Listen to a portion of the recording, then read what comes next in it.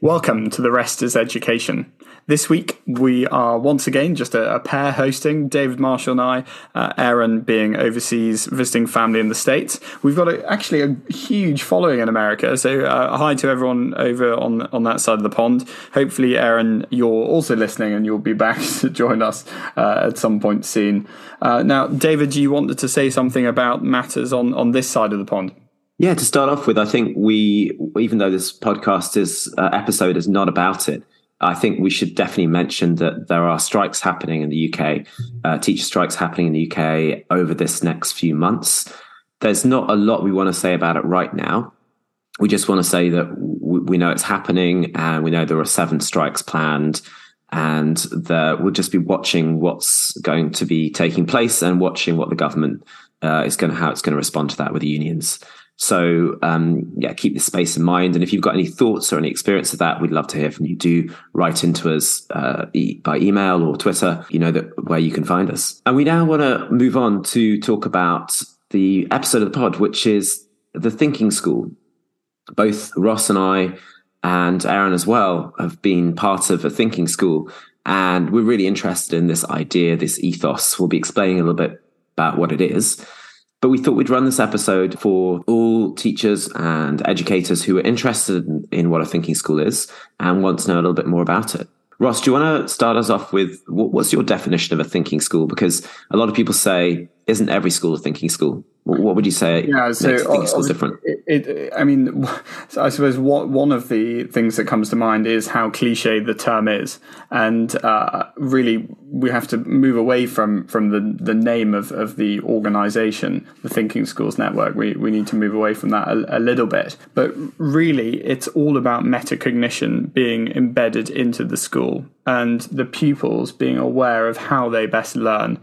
And so I suppose in that sense, a thinking school is a school where you teach the children how they think, and you teach in a way that is aligned to that so that it gets the best out of them. And we're going to be going into huge detail, but that would be my take on it. Do you have something a little bit more concise, David? No, I think that's a really good definition. The word metacognition is really the important word, isn't it? Because we know from the Education Endowment Foundation that metacognition has a huge impact on children's learning. We've talked about this before on the pod. And the thinking school ethos, which is a very broad series of strategies, are ways of getting children and teachers and leaders to think about their thinking. So in that sense, that's, I think, a great definition of what a thinking school is. And we can go from there and kind of explore a little bit more about the different structures and things like that. Yeah, so this week we were actually joined by a very special guest, and not quite from as far away as our last guest, and that's George Wienekus, who at the moment we work quite closely with. George, do you want to come on and tell everyone a little bit about yourself? Yeah, thanks very much, Ross and David. Yeah, lovely to be here and be part of the podcast. So I hail from way down south, from a little province called the Eastern Cape in South Africa. Having come from a school called St Andrew's Prep, where there was a little bit of thinking schools happening, or thinking mind maps in particular, and prior to that, from a school called SACS, actually the oldest school in South Africa. So my teaching background is that I've been teaching for about 20 years, and until I did my postgraduate studies in education, I hadn't really come across thinking schools that much, and it just happened to coincide with the school that I was at in Cape Town, SACS, who were then starting to introduce the whole concept of thinking schools, which tied in beautifully with the little module that I picked up in my honours, which was the philosophy for children. So which really just, I suppose, scaffolded that whole process of thinking and children being able to reason, because as you know, children aren't developed to reason until I think their early 20s. I think it is. So this whole concept really was it certainly piqued a serious interest and an intrigue, and it kind of went the path of picture books, and that just opened a whole kind of new understanding and thinking from a personal perspective. So yeah, and it has become a real interest. Brilliant. And George, obviously you're now working over in the UK, and you're at a school which is just about to begin its thinking school journey, or is just on the cusp of that. And so you're very well placed, and we're hopefully going to be able to benefit enormously from your knowledge that you've built up over the past 2 decades. So should we begin, I suppose, maybe by talking a little bit about the background and where thinking schools come from? Because actually, George, you just mentioned you weren't really that aware of them until you happened to be undergoing a course that mentioned them. And so where did they come from? They certainly weren't sort of on the scene, let's say 20 years ago. So, David, do you want to begin with that? Or Yes, my knowledge may be a little patchy, but as far as I'm aware, they started in the States, and certainly thinking maps, which I think is one of the big originators, one of the big original strategies of the thinking school, started with David Hurley. And you mentioned that already, George. This thinking maps effectively give children maps to structure their thinking. For those who don't know what they are, if you think mind maps, it's not too far different. And I believe from that, the thinking school sort of ethos developed with, as I said, a whole series of strategies. Just to give you the current situation, as I understand it, is that thinking school in the US is now different from thinking schools worldwide. And in the UK, at least, they're called Thinking Matters now. And they're linked up to a whole load of other schools around the world, of which, George, obviously you've got experience from South Africa. We have experience from the UK, and we know that quite a lot of other places have too. So that's kind of, as I understand it, the history. But maybe, Ross, you know more than that. Do you have any up-to-date details? Yeah, so I'm going to play the history teacher card a little bit, but essentially over here, before Thinking Matters changed its name, the movement was really centered around some work that was done by Bob Burden at Exeter University, and so really it was in 2006 that we saw his research being published, and a lot of agreement around the pedagogical benefits of metacognition, teaching the children metacognition.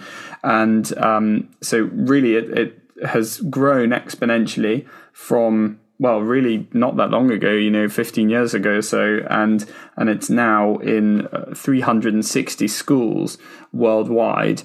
And I think they're mainly Anglophone countries. I think the majority of the 14 countries that accredited thinking schools are in are mainly Anglophone, but by no means just Anglophone countries.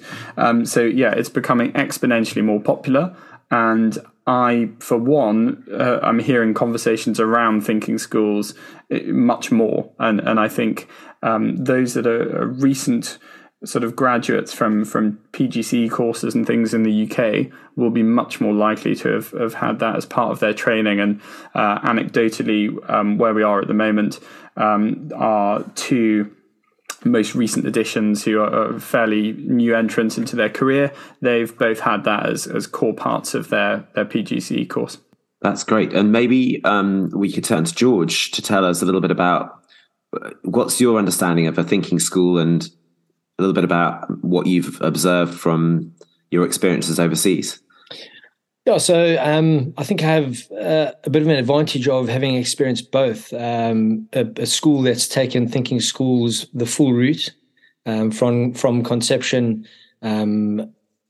from someone who's incredibly passionate about thinking schools and trying to generate something like that in a school, to a school where, yes, you have the posters, and I think there are so many organizations out there. You have the posters on the walls, and you feel you can call yourself a particular organization, but unless there's someone that's actually driving the process, or unless there are people that are part of a drive committee that are driving that process, the two are two completely different worlds apart. So on the one side of things, the first school I was part of that established, I think, or that introduced thinking schools into the school, that went from concept from a person who was incredibly passionate about trying to understand how children are able to think and philosophize more, and how we as adults get them to think more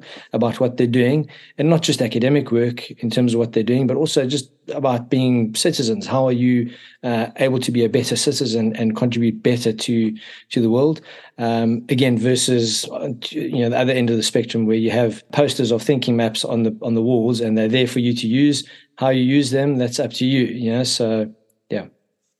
So from what you're saying, there are different ways of doing this, and we can start to maybe unpack how you can do a thinking school well, and how you can do a thinking school where it is just surface and not really going very deep. You said kind of like, we've all talked a bit about metacognition. Can you give some examples of what kind of stuff that you would do to get children to think about their thinking? You mentioned P for C, philosophy for children. Yeah, I think it's one of those things that needs to be embedded into the curriculum, I feel. And if it isn't, again, it just becomes posters on the wall. Maybe harking back to the success story of, from the school that did it well, it was something that became absolutely embedded in the culture of the school, so much so that some of the school's branding was rebranded around their core values, and then bringing in the habits of mind to draw those in and pull them into everyone's thinking, because at the forefront of everyone who works in the school, be a teacher or where it was the children, everyone knows what the school's core values were, but then how do we marry those with, or how do we marry habits of mind or thinking maps into those core values? And I think that was quite a clever way of bringing thinking matters and thinking schools ethos into the school itself. I think that was, going back, looking at our drive committee meetings, I think that was the biggest question, was how do we get everyone to get on board? Teachers all around the world, I think, have so much to do already. So how do you sell this to teachers to get involved in something that may seem completely new? And I think that was the biggest, at the time, the biggest question to try and answer was, how do we get this embedded into the school? How do we get everyone's buy-in to try and incorporate something that was really very, very new into the school system, to the point where it is now, where it is absolutely part of the culture, to the extent where children are able to, they have tools where they're able to self-evaluate their own work. Yeah, so something David and I experienced together at Notting Hill, we saw that actually it took quite a while to bring everyone on board, and you can't really force these things, and any sort of culture of change takes perhaps years to embed. But we saw a very obvious thinking school culture, and again, I'm pleased you mentioned that the habits of mind, because they were very visible, again in perhaps a tokenistic way of posters on the wall, but the curriculum was centered around those. Assemblies were linked to them. There was a real sort of knitting together of different different levels of input, and it did become part of the children's day-to-day vocabulary, and so that took time, but it was very evident, I thought. So I think, at the moment we're sort of talking about thinking schools as though it's a proven thing, that we're all maybe evangelists, and we would all recommend schools becoming a thinking school. But David, you mentioned the EEF study. Is there any way you could just elaborate on that and just talk about the benefits, maybe for schools out there, or leaders in education who might be thinking, well, I don't really know what a thinking school is, and I know by the end of this episode I'll have more of an understanding of it, but why bother? What are the benefits? So building on what a thinking school is, there's a series of structures that make up a thinking school, and it consists of things like habits of mind, which is another way of saying the school's values that they kind of hold to be important. You've also got thinking maps, which is a series of structures that children can use to organize their thinking. Think of it as a bit like the mind mapping. Philosophy for children, which can be sort of called P for C, and that is often, but not always, taught as a discrete lesson where children are encouraged to think their way around an issue with some sort of prompt. And there are perhaps a series of other kind of ways of getting children to develop their thinking in relation to sort of the sort of lessons that they're teaching. So you have a series of structures, and that effectively makes up a thinking school. The important thing is for those structures become part of the pattern of how the school works.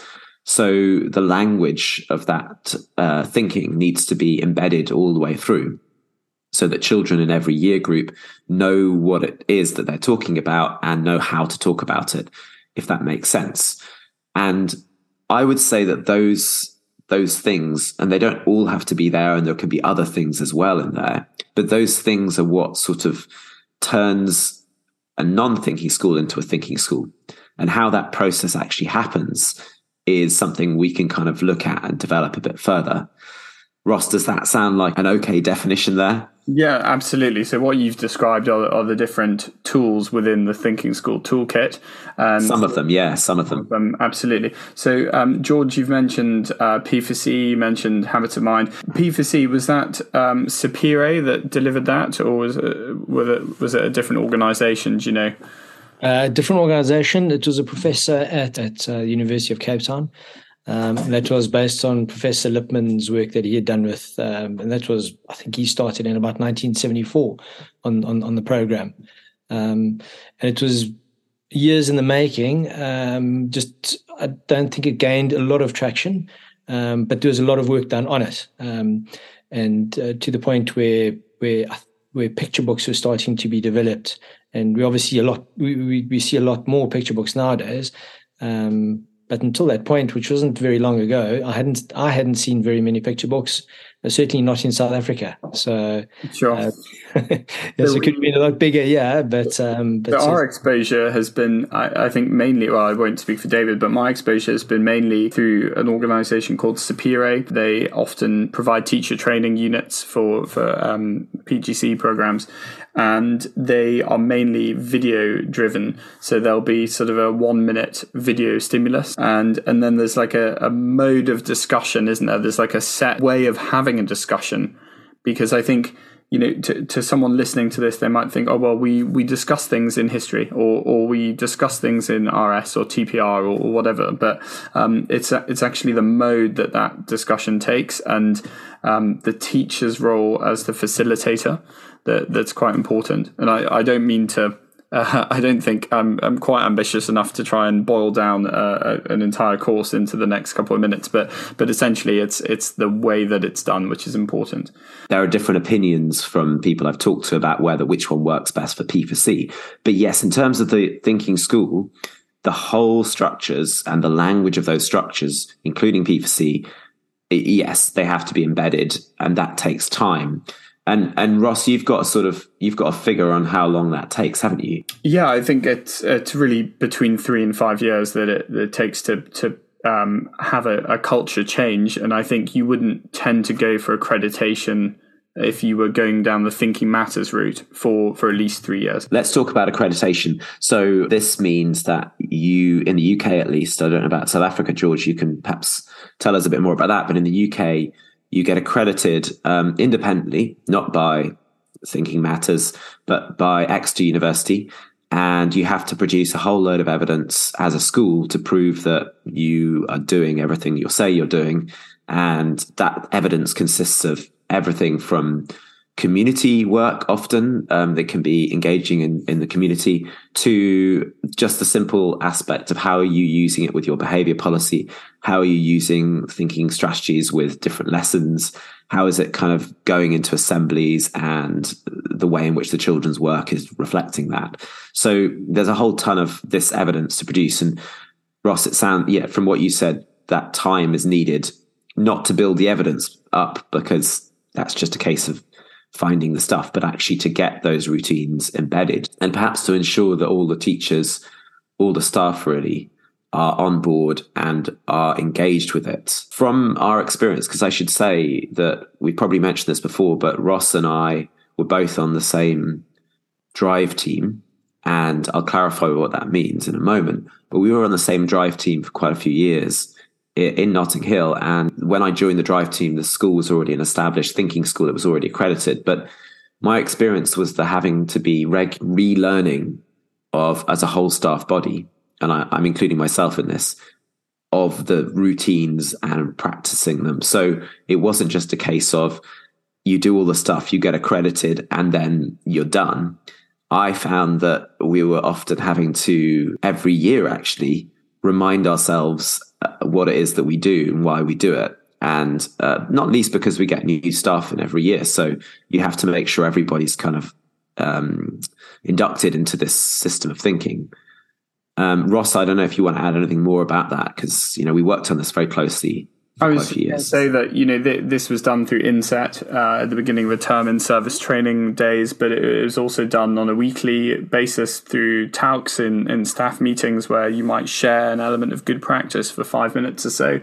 And you would have a drive team really of unlimited number. And if someone was interested from a totally different department or a teaching assistant or, an NQT, they were always welcome to join the drive team.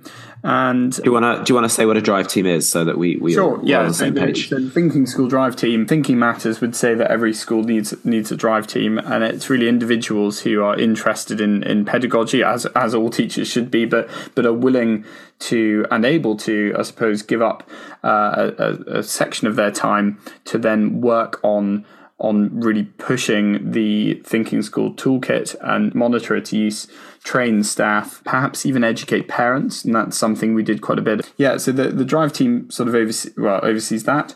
And they would also look to operate almost like a book club, in that it's their duty really to keep abreast of current pedagogy and to discuss what is being researched and how that impacts teaching and learning within the school, and how to sort of integrate changes if need be. And George, can I ask, were you on the drive team, and what was your experience? You've talked about two different schools, but was that something you were part of? Yeah, so the first school I was, absolutely. And exactly as Ross mentioned there, that the drive team wasn't exclusive to a particular group of people. Initially, it was important that there was a representative from each year group to try and help drive that process through each of the years. But anyone was welcome to join. And the more voices in the end, the more voices that contribute to something as big as changing or adding to a school's culture, the better. So yeah, I do agree completely with what Ross says there. It doesn't matter who's involved. However, you do need some key drivers in particular areas to make sure that there's constructive buy-in to a program or to a different philosophy. Yeah, I agree. And we had a really great range of people who were involved from lots of different years. I don't think we had representatives from every year group, but we did have a really strong contingent from the learning support team, the SEND team. And I think that was a really valuable part of informing what we did, because often, in my experience anyway, I would come along to meetings having just discovered this great new thing. And often the SEND team were way ahead of me and had known about this for quite a few years, but they were big, strong advocates for whatever it was we were doing. And they were sort of super excited that something that they'd been interested in for their pupils as being very effective was suddenly becoming a whole school philosophy. And they could see the benefit both to the children who perhaps had dyslexia or autism, but also to the children, to every child in the school. And so that was very exciting. And those conversations were very exciting as well to have with a real range of teachers. Yeah, I think I couldn't agree more. I think the learning support team needs to be involved. And one of the main pieces of research to come out of the EEF is that those pupils branded low and middle ability pupils tend to benefit by the greatest degree with regard to lots of the tools that we've mentioned. And often, if you're branded a sort of low ability PPAT scores and things, it's likely that you're probably also going to have an EP or an education profile. And so, yeah, I think it dovetails very well between the academic team and the learning support team. And, without creating too many teams, this one is a sort of a project-based, very sort of hands-on, proactive group, which will then become key to your establishment if you don't have one already. Now, I'm hoping that some of our listeners are thinking about actively implementing this in their settings. So I'm sort of keeping that in mind. And we're not here to advocate for Thinking Matters or for the Thinking Schools worldwide or for Thinking Maps or anything like that. We're just teachers in our own setting. But I would like to kind of talk a little bit about, take up that what you said, Ross, there, and talk about the SEND value there, because what I learned was why some of these things are incredibly valuable for children, particularly as children who struggle a bit more with their learning. And one of the things for me was learning about dual coding.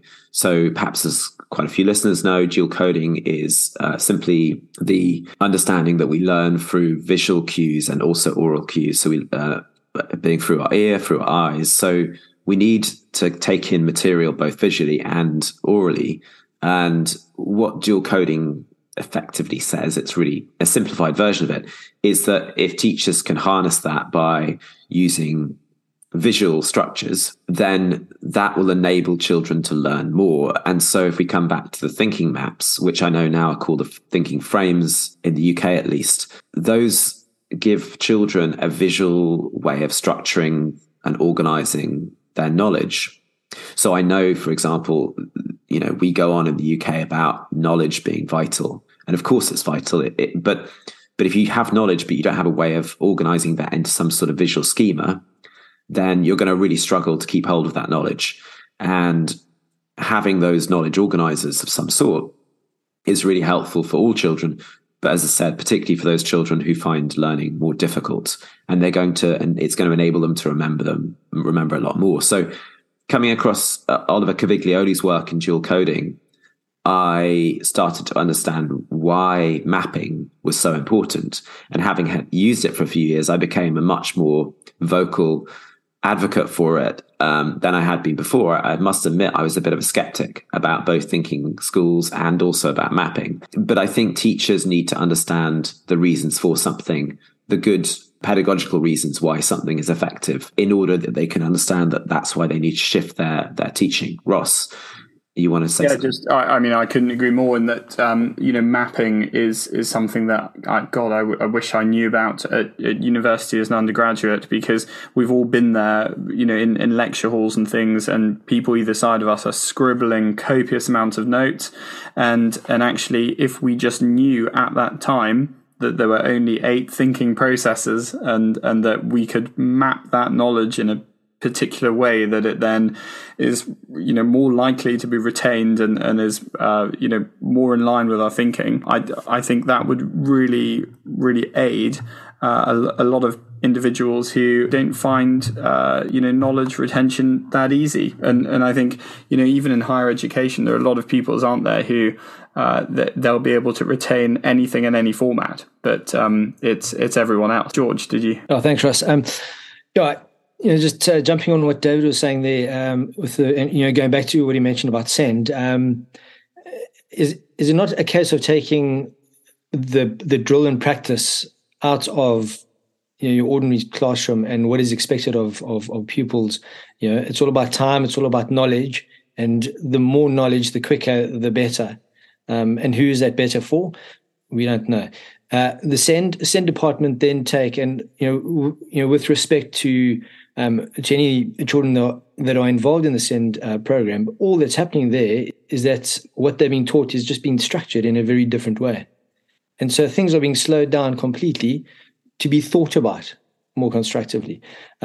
So who's at more of an advantage? The kids that are in a SEND stream, or the kids that are continuously drilled and practiced? So for me, that's where this P4C, the thinking maps, the thinking habits, or the habits of mind at least, then play so beautifully, or can play so beautifully, into a classroom or into a teacher's quiver. That's really nicely put, George. Can you give an example of that in your teaching, perhaps, Can you think of a particular occasion when you were teaching when this became really useful and valuable and you saw it in action? So trying to teach dividing by half to, I suppose, 11, 12-year-olds can be quite an abstract thing. So what I did was I asked one of the artists at my previous school to put a few characters together.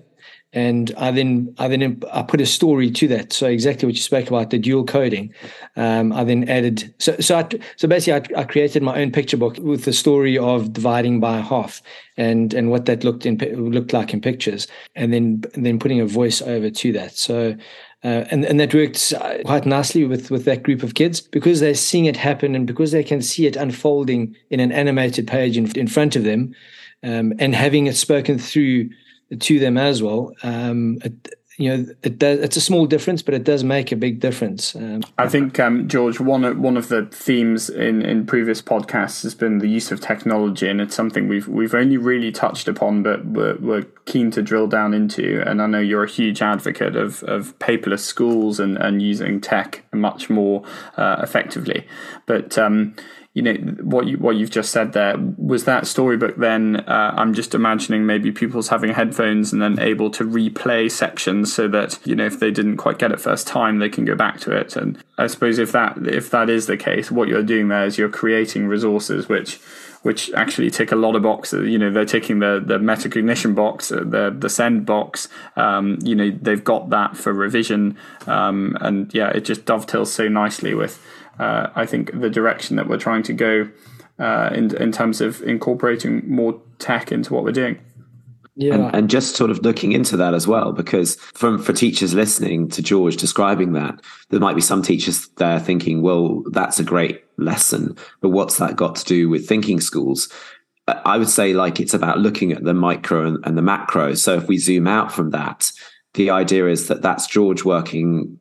And George, I don't want to be speaking for you here. Maybe you could clarify this, but that's you working in your classroom. In a thinking school, if you zoom out from that, there are a whole series of classrooms with equally innovative systems going on based on the same principles. And that's the point of a thinking school, not that you're doing that in isolation, but that you're one great teacher amongst a whole series of great teachers practicing in a similar way. Am I right in that? Yeah, and it can take, I suppose it can take any route. So again, coming back to the tech, for me, teaching a course of algebra to 13-year-olds is again very abstract and can be very, very tricky. So I used an application called Explain Everything. So my explanations were quite abstract. So going back to my videos and re-looking at the screenshots that I'd made, or the screencasts that I'd created, the actual screencasts themselves weren't that great. So what I did was I tested a bunch of kids on algebra, early algebra, and then I put them through a course of dual coding, where I then taught and sent them 2-3 minute screencasts of algebra and the processes, introduction all the way through to manipulating numbers and signs across an equal sign. And then post that, they rewrote exactly the same test. So I was able to compare, if there was anything that they'd picked up. And in those screencasts, I added a little scale, to represent the equal sign. And it wasn't so much the amazing teaching that they remembered; it was more that image of that scale. That was so coming back to analyzing each of the questions that they answered, and in asking how did they remember, or how did they change, and why did they change their thought process. It was that image, that visual of the scale, and the narrative around that scale and the equal sign, and how they tied in. Which was fascinating for me, because it wasn't so much the numbers at the end of the day; it was literally that image of that scale. And that's triggering their memory, isn't it? So it's the visual schema that they'll remember, and therefore the process will just unfold from that point.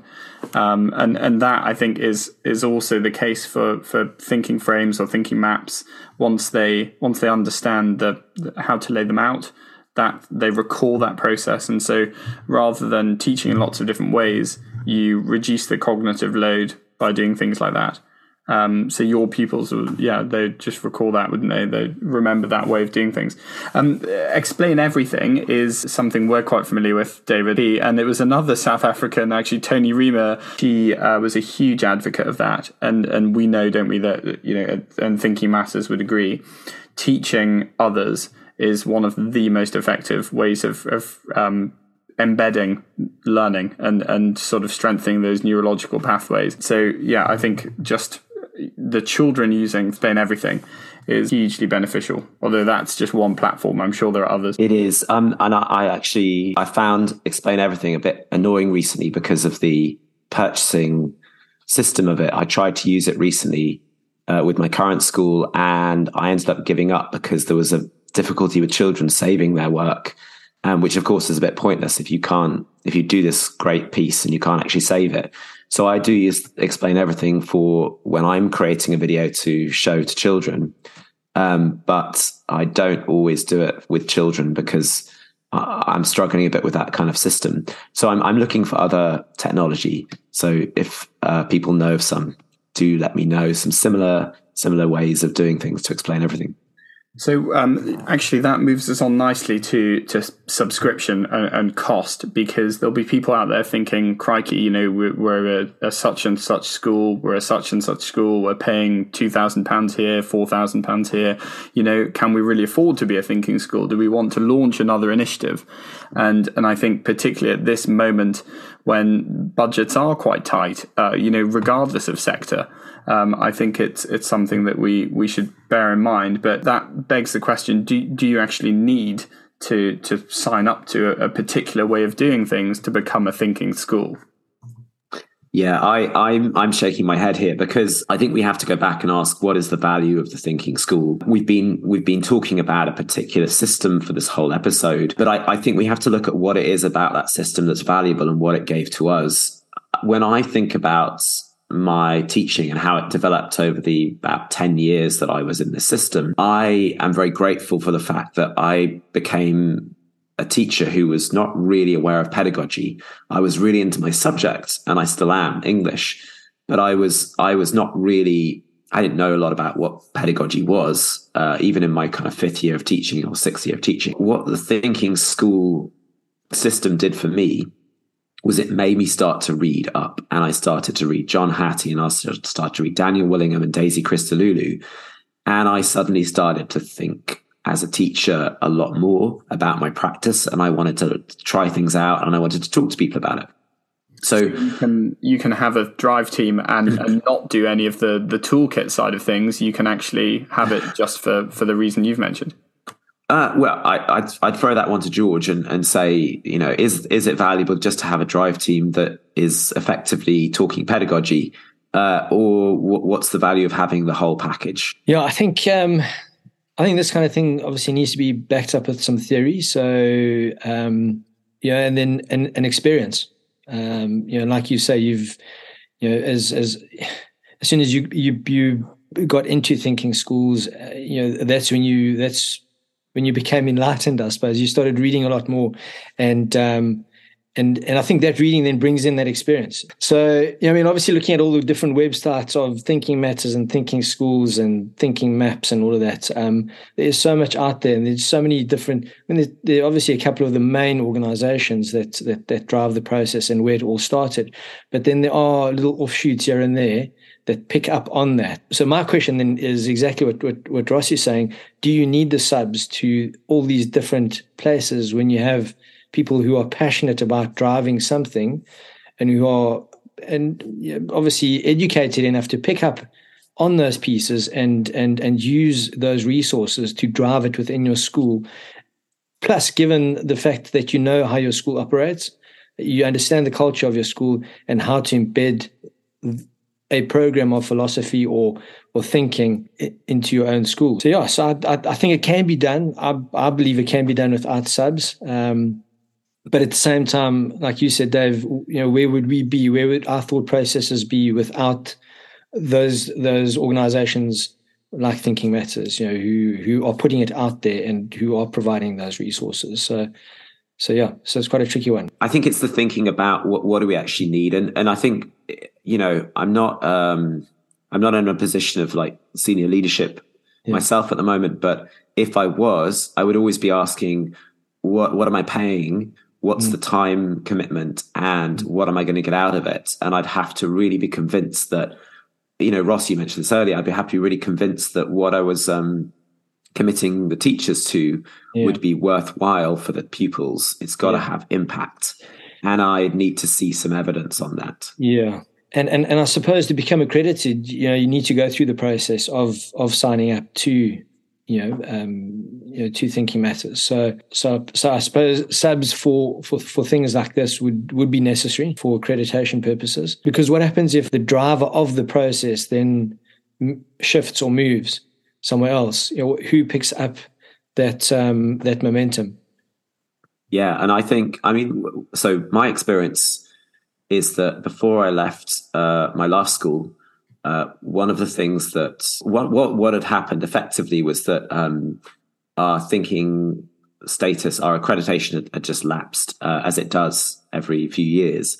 And it seemed pointless to go for reaccreditation, given that we'd been a thinking school since, I don't know, something like 2014.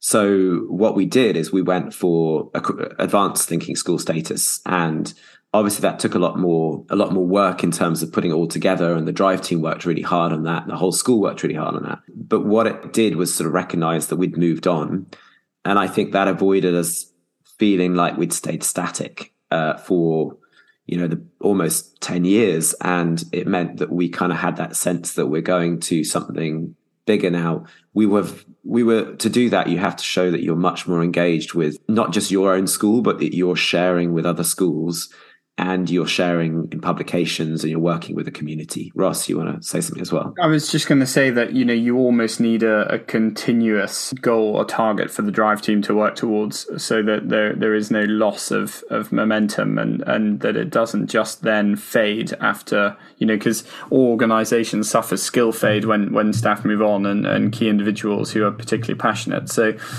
what you said there with advanced accreditation, you almost need the next step. And I believe actually that could be exactly what you said just at the end there, David, about providing more to the community. And I know that had a lot of events for local primary schools, local teachers, local parents to come and learn about this in a fun, interactive way, sort of after hours. And that was all delivered by the drive team. So I think in a way you're then providing a service. But if that is off script, and if that's all being generated by the drive team, and it's not really, part of the suggested way forward from an organization, then really it goes full circle. It goes back to the original point, which is, do you need to be accredited if your staff are thinking and discussing these things and are motivated? It's a really good question. I mean, I don't know if this answers the question, but you talked a little bit about skill loss, and we've thought about the idea of teachers moving on. George, when you left your schools in South Africa to come to the UK, they will have lost your experience as a teacher, your significant experience as a teacher within a system, which, has been gained by another school. So, and we know teachers leave, teachers move on. We've mentioned there are strikes happening this week, and people are probably considering, if the strikes aren't successful, then there'll be some teachers who will leave teaching. That's the case of it. There will be a loss. One of the things that I did as part of the advanced accreditation for the thinking school for the last place, I actually put together a list of all of the training we'd done over 2 or 3 years, and it was both in-house and external. And I just listed who'd been at that training, which teachers had been there. So I had a full list of everyone who'd been there, and from that I could understand that even if I don't know what they got out of that training, but I knew that this teacher had been through 3 rounds of training on thinking maps over the course of 3 years, for example, and therefore they were probably pretty adept at thinking maps. One of the other things I did is I logged when a teacher had left the school. And so, for example, Ross, you moved on about a year before I did, I think exactly a year. And so I noted that you'd left the school, as the fact that, Ross had been a drive team member, he'd been he'd been in senior leadership, he'd been an experienced teacher, and he'd had all this training and he's left. And I noted on that, I said, it's something for us to think about as a school. When a teacher leaves, we lose that experience.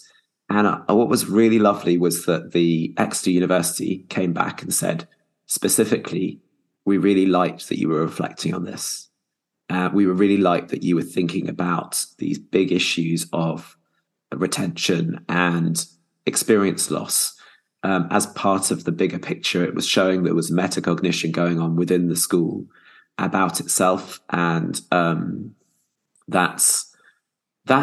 that affirmation was nice to have, because it wasn't just a case of us saying, hey, look, we're doing this and we're doing this and we're doing this for the community and we're teaching these things to kids and look what they can do. It was us saying, there are some things we could work on and we're aware of that.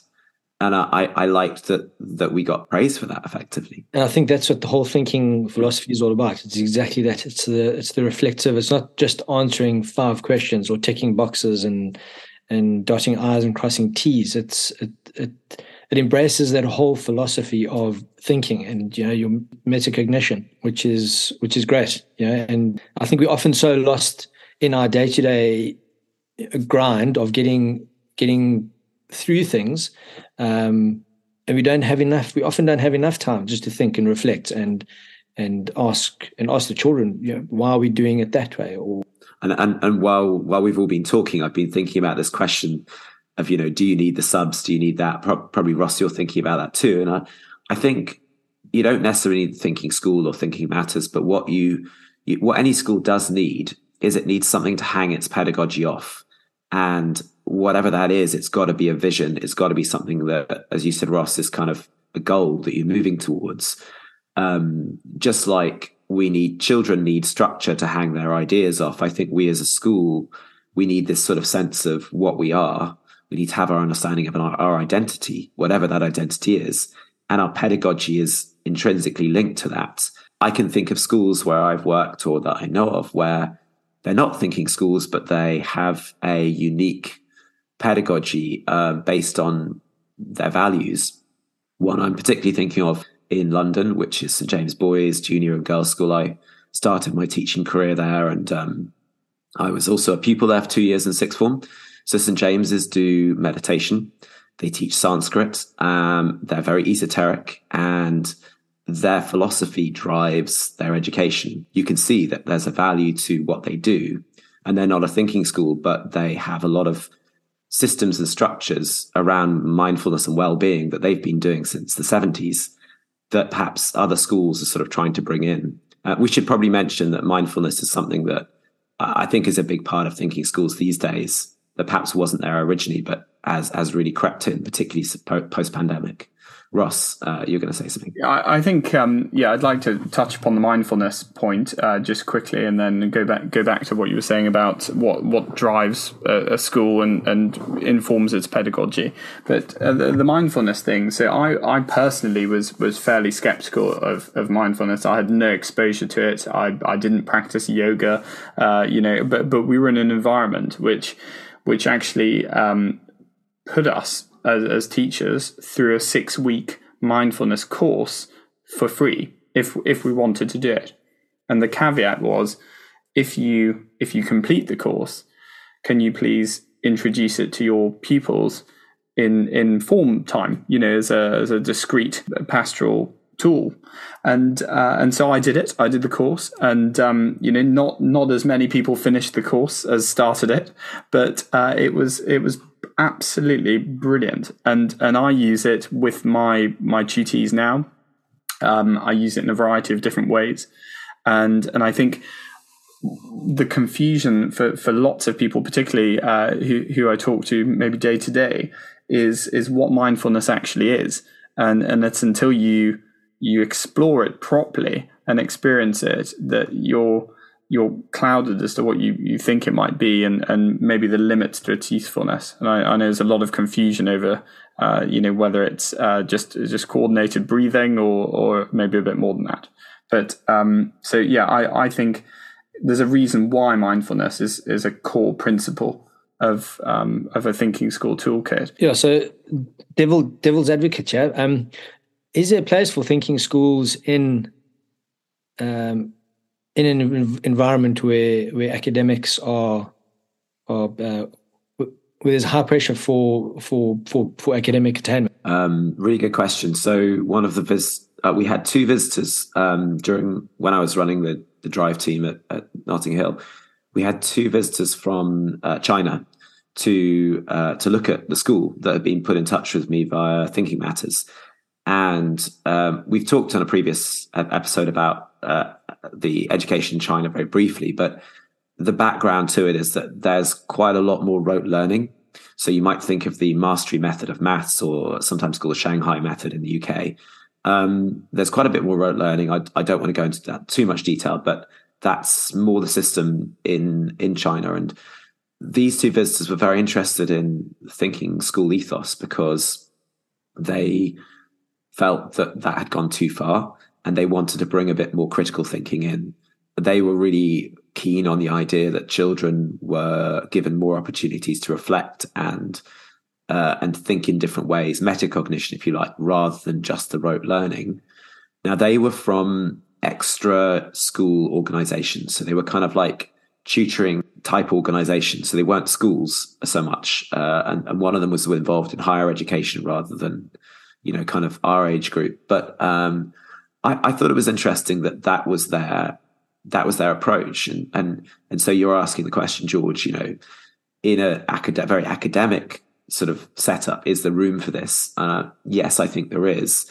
And I definitely think from my experience of London day schools, the private day schools here can be very, very high pressured in terms of their academics. But if you talk to the head teachers or if you listen to them, they will all say the same thing, which is we want children who are able to do the academics and the thinking, but we want children who are able to think about things in a different way, who are able to reflect. And actually, I'd add on to that and say one head teacher that I will always remember said, fundamentally, we want kind children. And I think maybe that comes back to the mindfulness, I think, the values, the habits, because it would be no point having children who are incredibly brainy and able to do loads of different things academically, get into the best universities if they're not kind. So I think from my experience of some high pressure academic places, I think there is a place for this there. But there's also a body of research conducted by Exeter, which proves that actually pupils that have been to a thinking school throughout their primary years as well as secondary years have then got a 7 to 10 month attainment advantage over those that haven't been to a thinking school. So, that is incredibly useful, I think, for pushing that attainment-driven argument. I think the degree of advantage is even greater for those pupils with, specific learning needs. Can I just say, though, Ross, I'm not questioning the value of that research, but it was carried out for Thinking Matters, as I understand. So, it's a study that was looking to prove the effect of thinking school on children, which doesn't mean that it's not true. It just means that it went out there with the intention of looking for evidence, as opposed to perhaps a study that went out there trying to sort of be a bit more sort of like, hey, what's going on with these strategies kind of thing. And I think the reason that there isn't that much other research out there is because thinking schools are kind of, there are quite a few of them out there, but it's still a bit small in terms of sort of major educational movements. We can probably sort of, there are other bigger things going on in the UK than thinking schools in terms of education and worldwide as well. So, things like Teach Like a Champion, for example, that kind of stuff is very famous, very well known. Perhaps a bit more research going into those sorts of things. So it's not to discredit that. It's just to sort of like put a caveat on it. No, and I appreciate that. And I think, as a historian, I think, you're absolutely right that, we should be keen to identify maybe the obvious bias there. But there is there is data there, and I think, I'm certainly not on the payroll at Thinking Matters, but what I would suggest is, if you're looking at it, you could visit their website, and the research is all linked there, so you can read it from the horse's mouth. But going back to what you mentioned earlier, if we can just quickly, is you were saying that St James isn't a thinking school, but it has its own quite clear pedagogical. They have a way of doing things, and they know why they do them, or at least they feel quite strongly that they're doing something for a particular reason. There is a benefit to doing it, and they definitely have an identity, and that identity informs the way in which all teachers do things. As far as I've not been involved directly for many years. Yeah, they do a lot of stuff that's based on their unique values, I'd say. And so really the question is, and I think this could maybe bring our episode to a close today, the value of having an organization which is driven by something that it believes, and that belief be supported by research. I wonder if there's a danger that if you do something and it is based on belief, that it then tends to just over time become an ideology, and that you're simply doing it because that's the way it's been done. And I think one of the benefits to having a drive team is that you stay current, and as you know, contradictory research comes out all the time, and so perhaps having that team feed into your MO, the way you do things, is logical almost to have, because you're tapping into current research. What do you think about that? You're taking it to the step further and saying, actually, it's not just enough to know who you are as a school. You need to have an active sort of mindset that's kind of thinking, reading, reflecting, questioning, talking to each other, and almost not remaining static, not remaining ideologically driven, but just kind of having that sense of excitement, that buzz about what it is you do. And maybe for us, at least, the thinking school did give us that. That's for sure. George, I don't know. What do you think? Yeah, I agree fully. I think it's having a look at the habits of mind. Just the list up in front of me, and it's a great way for a school to direct or redirect its purpose, and filter those down throughout the whole school. And just having a look at them, the everyday things that we probably should be doing as good citizens anyway. But when caught up in your average, in your normal day of life, I think we do tend to kind of go off track slightly. So yeah, I think it's a good way of being kept honest in terms of qualities, good traits. And to stay the path, yeah. Brilliant. So I think it's clearly a topic we're all quite passionate about, and we could just go on and on and on. But really, if you're currently thinking about whether or not your organisation should become a thinking school, or whether you just simply want to incorporate some of the tools that we've covered, or simply whether you want to organise your own book club amongst the staff, and you may well not be in a position to impact change, or you might think that, but hopefully you've picked up on at least some ideas from the discussion, and there is, as is clear from this discussion, no one set way of doing things. Nothing to add, just to apologise for my very croaky voice today, because probably like a lot of the UK teachers at the moment, I'm suffering from some sort of cold, which has turned my voice like this.